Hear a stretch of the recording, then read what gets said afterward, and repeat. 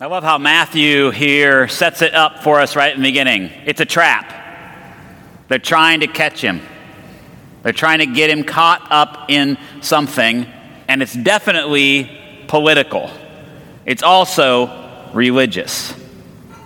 And that's often the choice, I think, that we feel like we have in politics and in many other things in our lives, that it's either one or the other. It's almost like we think that we are written in computer code, that it's a 1 or a 0 at all times, and that is our only choice. And that's often the way arguments are set up to trap us. Even in the history of religion and spirituality, there have been these great arguments about the material and the spiritual. Which one is better? Which one should we be following? And there are those who are like, well, everything that is important is really on the spiritual plane. It's not about our bodies. We need to deny our bodies. We need to deny all the things that are earthly in order to connect with God. And then there are others that would say that no, it's really about the body. We need to honor the body. We need to take care of the body. It's a trap. 1 or 0 is a trap. Just like declaring things black or white is a trap. It's looking to put us in a position where we have nowhere to go. And our brains love it, right? Because let's just talk about, just because it's out there, because I'm not going to shy away from this, let's just talk about Democrats and Republicans, right? If I can put you in a box, then now I know everything about you, right? I know everything about you. If I look at the color of your skin, now I know everything about you. Right? That's the trap of our mind, and I would say, to use the big theological word, that's a trap of sin. It's a trap of evil. To have us look at individuals and to say they're this or they are that, and that's the end of the story. And so the Pharisees are trying to entrap Jesus, and what I love is they bring along some Herodians. And I'm sure that you all know what the political features of this are, right? I don't need to explain to you biblical scholars about Pharisees and Herodians, right? No. Okay, I need to explain Pharisees and Herodians. So Pharisees, of course, Jewish folks, they're often the people that Jesus has the most arguments with, and just remember, who do you have the most arguments with? Generally, it's people within your own family. So Jesus probably lines up with the Pharisees in some ways more than other folks within the Jewish realm, and he critiques them the most, but they are the ones who seek to follow the law as closely as possible. They are the ones who believe that by doing the rituals, by doing the things of the law, they want to make sure that they are honoring God with that. Jesus' critique of them has been that basically they honor the law, but they're not really honoring God or other people by their practice of it. And they, of course, would be very much against Roman rule, Roman occupation and rule over the Jewish people. They would believe that the Jews ought to have their own king or their own leader who follows the rule and law of God, not the rule and law of the Romans.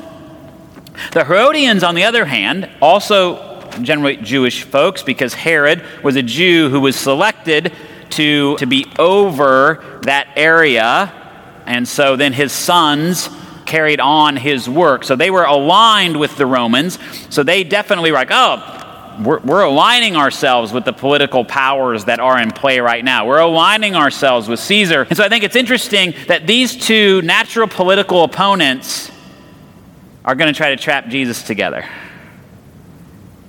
Neither one of them like him because guess what? They can't put him in a box. He has defied being named as one or the other. Is he a seditionist? Is he an insurrectionist? Or is he a loyalist? Which one is he? Does he collaborate with Caesar? Or is he fomenting some sort of revolution? And that's what they're trying to get him to be part of, because whichever way he answers this question We know, well, and I love this too. Like, isn't this the way? Right? Teacher, we know that you are sincere. You teach the way of God in accordance with the truth. You show deference to no one, for you do not regard people with partiality. What they're saying there, in my opinion, is you don't pull your punches. Right? You don't follow one way or the other, and I would say behind all that, they're really super confused about where he's coming from and where he's going to go. But they lay all this on there because, flattery is a wonderful way to sort of lull your opponent to sleep a little bit. Tell us then, what do you think? Is it lawful to pay taxes to the emperor or not? And they're hoping, right, each one of them differently. One of them's hoping that he says, oh, well, yes, you have to pay the taxes. It's lawful to pay taxes. Because then that means that you're a collaborator. Well, the Pharisees then, well, that's great. Then we can throw him in that box, and now we can make an example of him, and we don't have to listen to him anymore. And then on the other side, if he says, oh, no, it's not lawful to pay taxes. So again, 1 or 0, then he's a seditionist. He could be an insurrectionist. Now Rome is going to deal with him.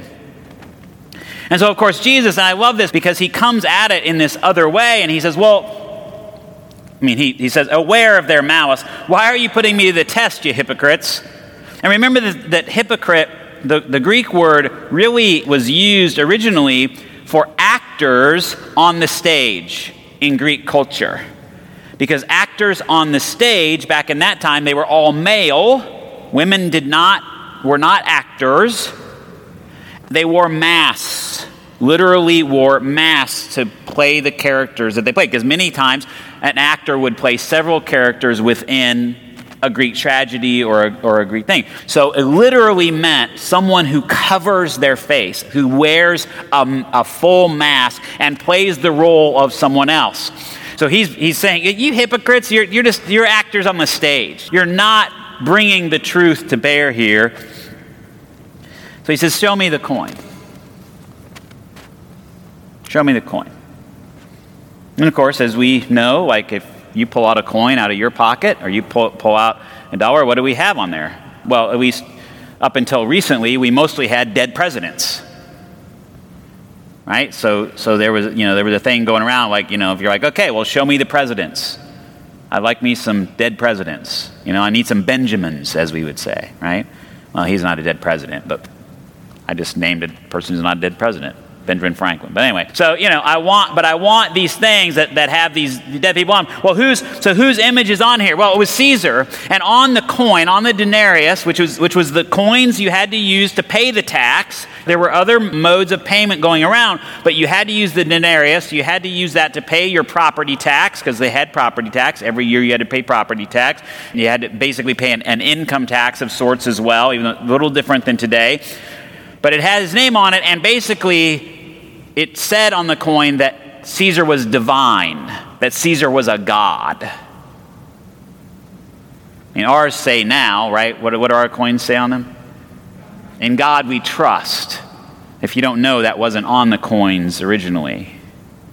That was put in there in the 20th century. That century that was a while ago? The 20th century. Show me the coin used for the tax. And he brought him a denarius, and he said to them, whose head is this and whose title? Well, of course, it's Caesar's head. Caesar's title. The emperor.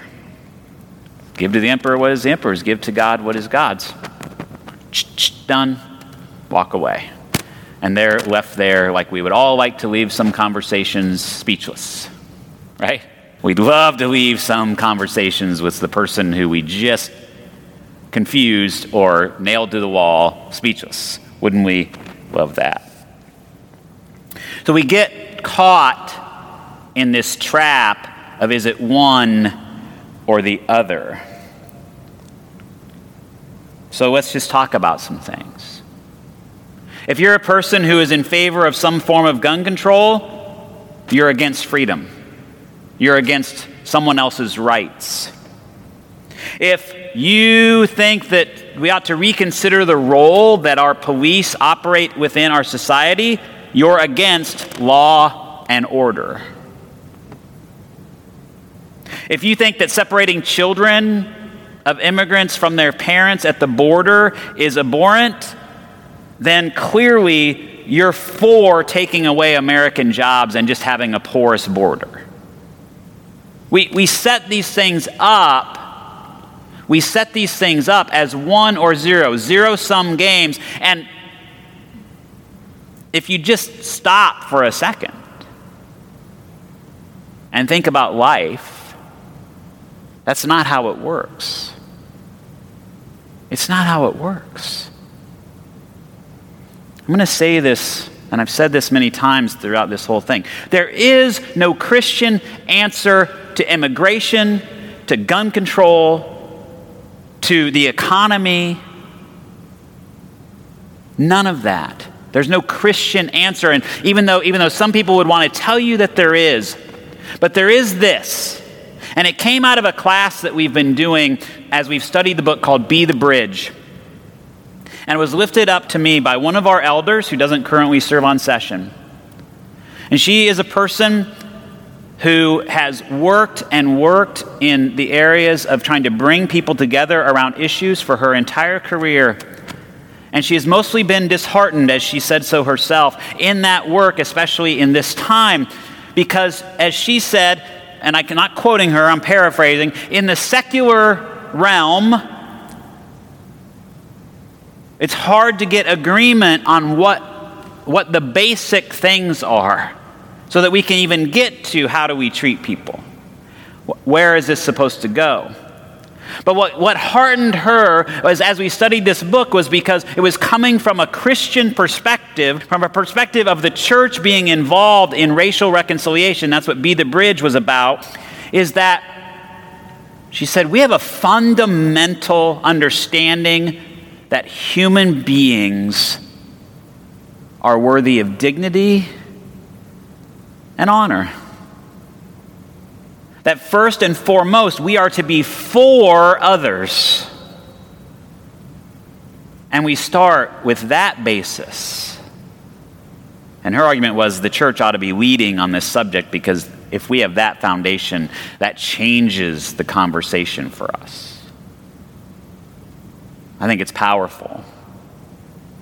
I think it's powerful.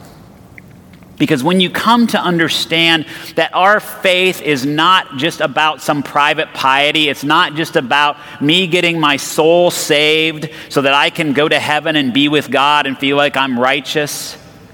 And it's also not about taking control of our institutions from a religious perspective so that they can operate in the ways that we think they ought to. That it's not about a takeover of culture, because we've seen how well that's really happened. I mean, when the Roman emperor became a Christian and declared that Christianity was the faith of the society, for many people would say that's one of the places where Christianity started to go off the rails. We got married up to the institution of the church and of society rather than to the gospel and the good news for all people. Because I think sometimes we Christians, as we are taught and it becomes part of our personal piety, we forget that Jesus,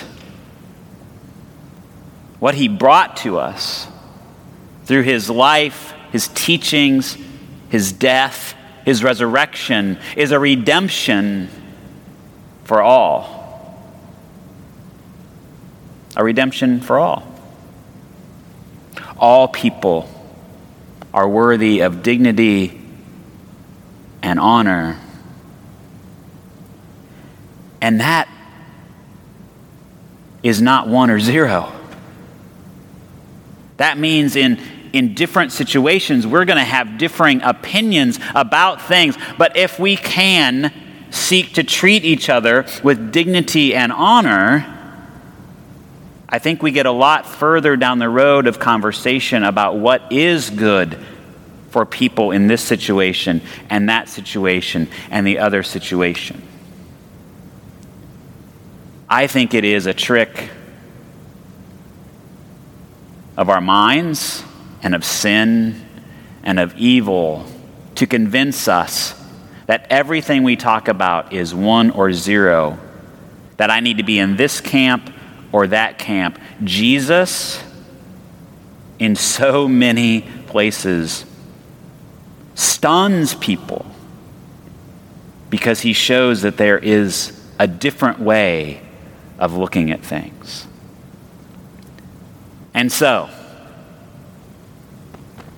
what does Jesus mean when he says, give to God what is God's? Well, what is God's?